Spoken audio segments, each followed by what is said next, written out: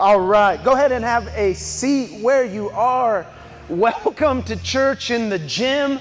Appreciate you guys working with us and being flexible. So I just want to tell you, can I just acknowledge it? Some of you are about to endure a wrestling match while this sermon unfolds. And listen, you have my respect as a parent. This is going to come quick. We're going to make it fast. We're going to sing a couple more songs, and then we're going to eat. We are bringing back the church potluck. Anybody come to church hungry today? Ready to, worship the Lord through fellowship and eating good foods. So we'll do all of that in just a couple moments, and we'll roll right on into the message. But I got to tell you something. This is only for you kids. Kids in the room, look at me really quick. I have a secret. If you are a kid and you're usually in Momentum Kids Ministry, raise your hand really quick. Kids in Momentum, no, I'm not going to make you answer a question. I'm not going to, just tell me, I have a secret for you. This is just for you. So you might know that we have these prize bags over there. Those are for you. You can even grab one right now and come right back to your seat. But here's the secret. Here's the secret. In the prize bag, there were supposed to be bubble wands. You know the thing, you dip it and it does the bubbles like this? There were supposed to be bubble wands in them. We were supposed to be outside. Bubble wands go great outside, not so great indoors. Here's the secret. Pastor Jeremy still has them. Raise your hand if you know Pastor Jeremy. Kids, if you're a kid in the room and you know, I know that guy, yeah. Okay, after our next two songs, so I'm gonna talk, and then after the two songs, if you go find him, he has a bubble wand for you, and you can cover this entire place in bubbles. Everybody good with that? Okay, so today, we're gonna take a break from our regularly scheduled Philippians masterclass, and we're gonna get into a passage together that looks at Easter, okay? So we're gonna come with an Easter passage in anticipation for where we're going. Watch out, I got a lightsaber up here. We're gonna get into an Easter passage in anticipation of Easter as it's coming our way. It's in 2 Corinthians chapter 5. If you like following along in scripture, we're gonna just park it right there in a few verses today. 2 Corinthians chapter 5. You can fact check me and make sure I'm not making this stuff up. 2 Corinthians chapter 5, verse 17 through 20. I'm in the ESV. It might look a little different than yours, but it says this. Therefore, anyone in Christ is... Can I tell you something? This handheld mic gives you a little attitude when you're speaking. You better stand back today. There's something to it. I feel it today. Okay, anyways. Therefore, I started reading. I just had this extra thing to me. I was like, this is nice. Therefore, if anyone is in Christ, they are a new creation. The old has passed away. Behold, the new has come. All of this is from God, who through Christ reconciled us to himself and gave us the ministry of reconciliation. That is, in Christ, God was reconciling the world to himself, not counting their trespasses against them, and entrusting to us the message of reconciliation. Therefore, we are Christ's ambassadors. We're ambassadors for Christ. God is making his appeal through us. Key word we're going to just zoom in on is at the beginning when he says, anyone who is in Christ is a new creation. Can you just say those words with me? New creation. Can you just rest in that a minute? That is our why. That is our gospel. That's what we sing for. If you have said yes to Jesus and you are in relationship with him, you are a new creation. The old is gone. There is no more old you. You have been made new in Christ, which means for us this morning, right now, if you've said yes to Jesus, there are not levels of Christians in this room. There are not some people who get up and sing because they're super Christians and they have their lives together and everything's going right for them. There are not B-level. You have no letter grade from God today. There is just those who are in Christ and have said yes to him, who are free and forgiven and new. Can I tell you something? You don't have a scorecard from February in Jesus. His forgiveness is final. There's not, I did okay, but I did 10 bad things and 9 good things, and so I'm a little in the hole. And here in March, hopefully I can catch up. No, our gospel does not work that way. This passage, this new creation idea, winks at an Old Testament passage, Lamentations 3:22, that simply says this: the steadfast love of the Lord never ceases. His mercies never come to an end. They are new every morning. God, great is your faithfulness. His mercies are new every morning. Can you think on that for a second? If it is a day where the sun came up, which it happens to be every single day, the mercy of God is new on you. It is a grace so radical. It is a forgiveness that is so freeing. If I explained it in great detail, you would be tempted to go, no, Matt, that's too good to be true. You can't tell people that forgiveness is forever because they're going to go in sin. If you just tell them that they're completely covered and every morning the sun comes up, they have a fresh start in Jesus' name, they're going to do whatever they want, to which I would say, not a chance. That's why this is called good news. Good news is not wake up after you screwed up last night and try and do better on your own strength. Good news is not, man, I really screwed this up. I'm going to avoid God for a few months, and then maybe when I have my life worked out, I can come back and approach Him. Good news is the fact that there is a grace so freeing available to you. No matter what has happened, you can go running to your Heavenly Father and not away from Him, because His grace is just that good. That's why they call it good news. You go, well, how did that happen? Well, if you would read the next line in our passage, Paul would tell you, he says, all of this is from God, who reconciled us to Himself through Christ and gave us the ministry of reconciliation, that God was reconciling the world to Himself in Christ, not counting people's sins against them. Now, this is a theologically robust passage. I'm going to do a flyby because some of you got about 5 more minutes with these kids before something's going to go wrong and you're going to do something ungodly in church. So just roll with me. The word reconcile there is a beautiful word in Scripture. It shares the root word with reconstruction, but the sile there, if you did all the language work in the original text, it's about relationship. It's about the idea that Jesus did not just come on a legal basis to do some sort of cosmic judgment and erase some judgment that's facing you one day and then heaven's coming. Jesus came to restore your relationship with God. I love Hunt Parkway. This is crazy. I have this, I will debate you. Hunt Parkway is one of the greatest streets in America. They've got a garden right down the middle of that thing. You can drive 55 because there's never cut. Don't tell anyone. You can drive as fast as you want down Hunt Parkway. You can get from north to south Chula Vista in just a matter of minutes. They got the stoplights timed out, but there is one problem with Hunt Parkway. Do you know what it is? If you drive near the little garden that goes down the middle, somebody didn't see it coming that these beautiful trees they planted would have, now you're tracking, would have roots that would extend under the pavement. So if you're in the line that's by the middle divider, you're just da-boom, da-boom, da-boom, da-boom, da-boom, the whole way down Hunt Parkway. And what would they do if they wanted to fix that? They would have to reconstruct it.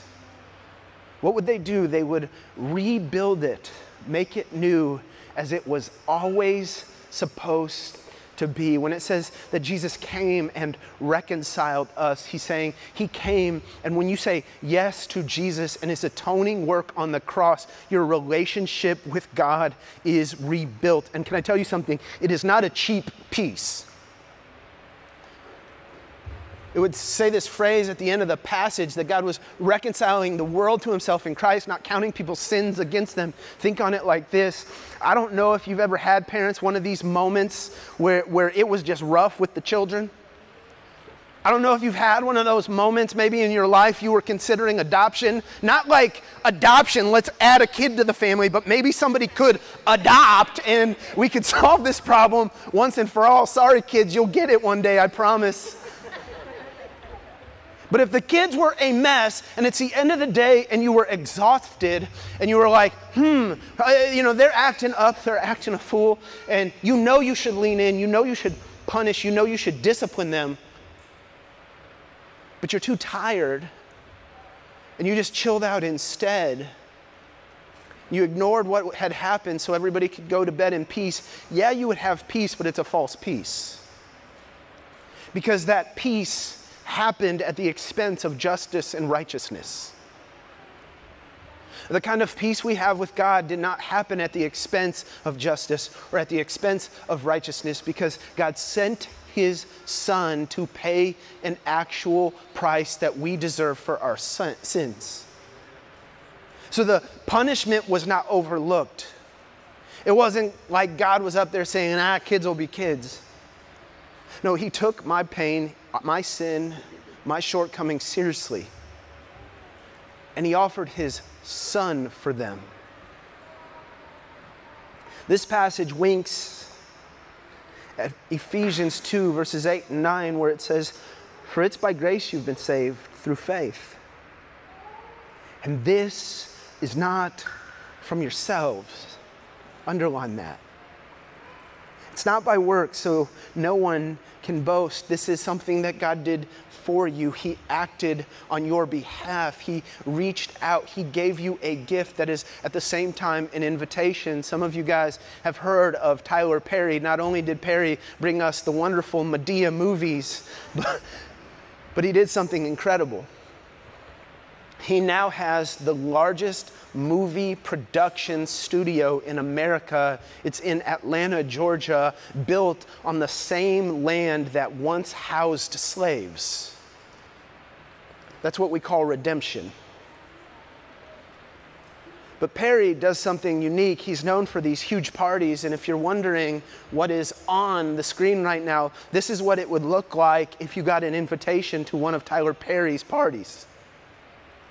You'll notice a video screen on the right side, and you would be absolutely correct. He sends this beautiful book with an iPad tucked into it with a personalized message from Tyler Perry saying, "Hey there, I love you. It's good to see you. I just wanted you to know I'm having a party and it's coming up on this date and I would love to see you there. Oh, by the way, this iPad is a gift from me to you."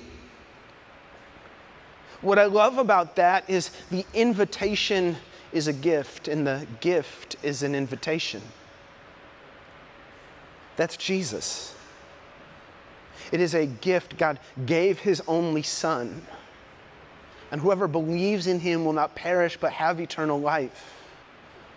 But that's also an invitation. It's an invitation to intimacy with your heavenly Father. Intimacy. Into me you see.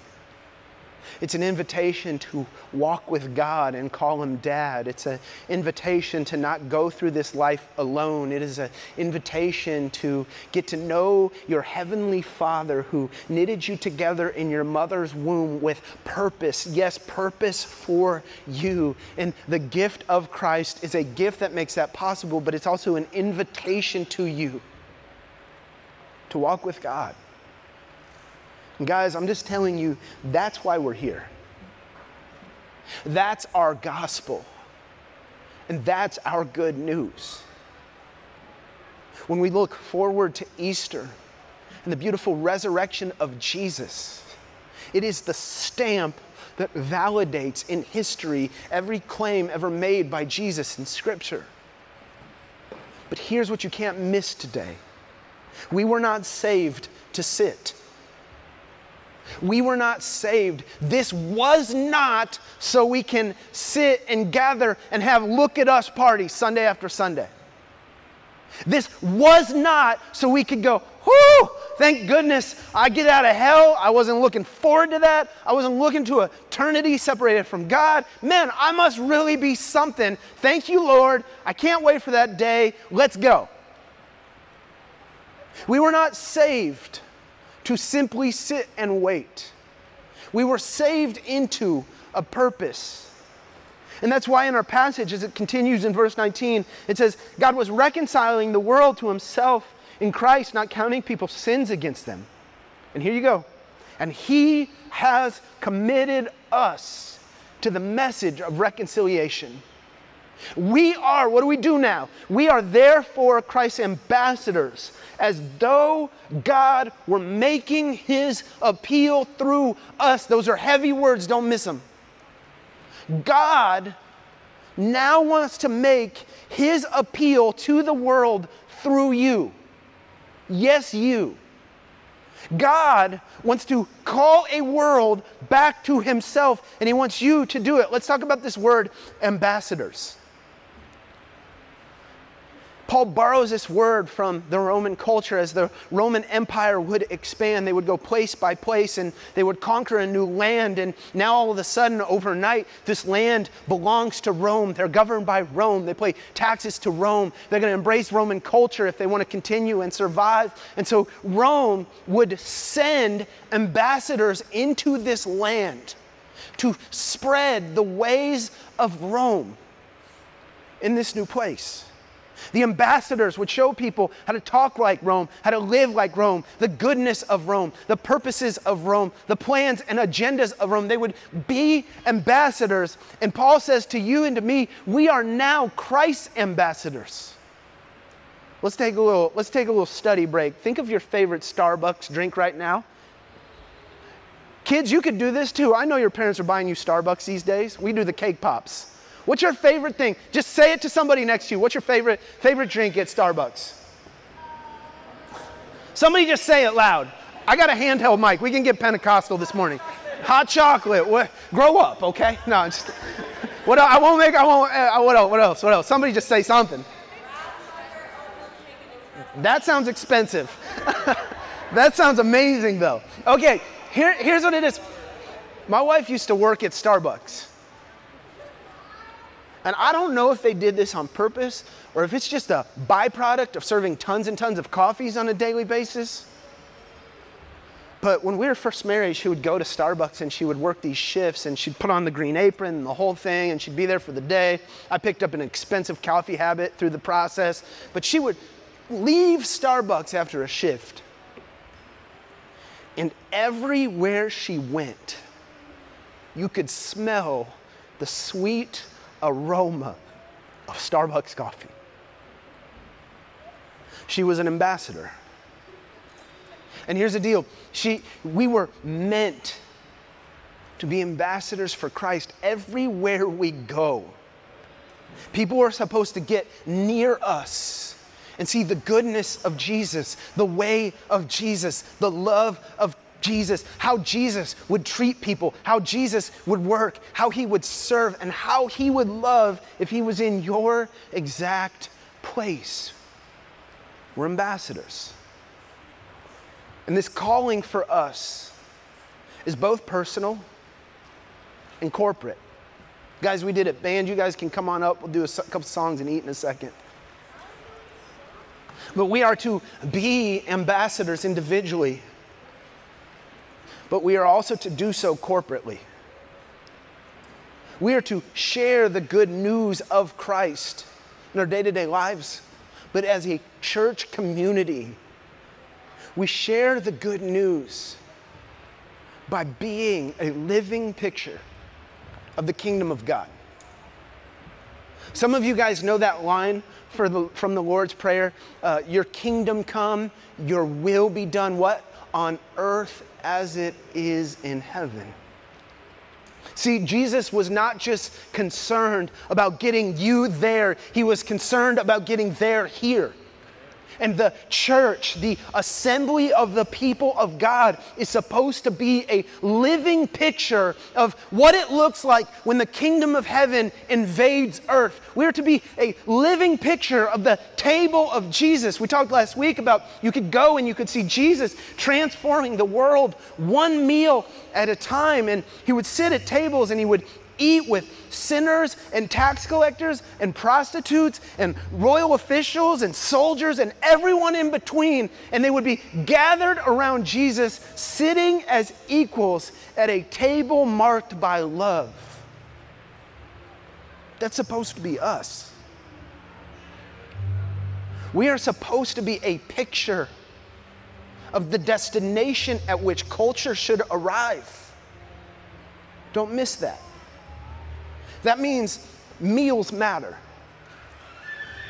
That means what we're doing over there in just a few moments is not to busy you on a Sunday. It is ministry. It is living into the call of Christ to be ambassadors here on earth. It is bringing heaven one step closer to this place. And it's our calling together. So we're going to sing just a couple more songs, and then we're going to feast. If you're new, if you're visiting, if you're here and you're like, wait, what is going on? Trust me, it all makes sense. There's fried chicken over there, more than you know what to do with. And so I invite you, yes, to sing and to worship, but to worship by living into God's vision for us as His church. Would you stand with me? I'm going to pray. God and Father, we give thanks together. We say thank you for bringing us together as a family. Thank you for the culture and the diversity that's represented in this room. Thank you that we don't have to wait for heaven, but we get to be a people who get to bring heaven here. We celebrate you for that. And it's in Jesus' name we pray. Amen. Let's sing together.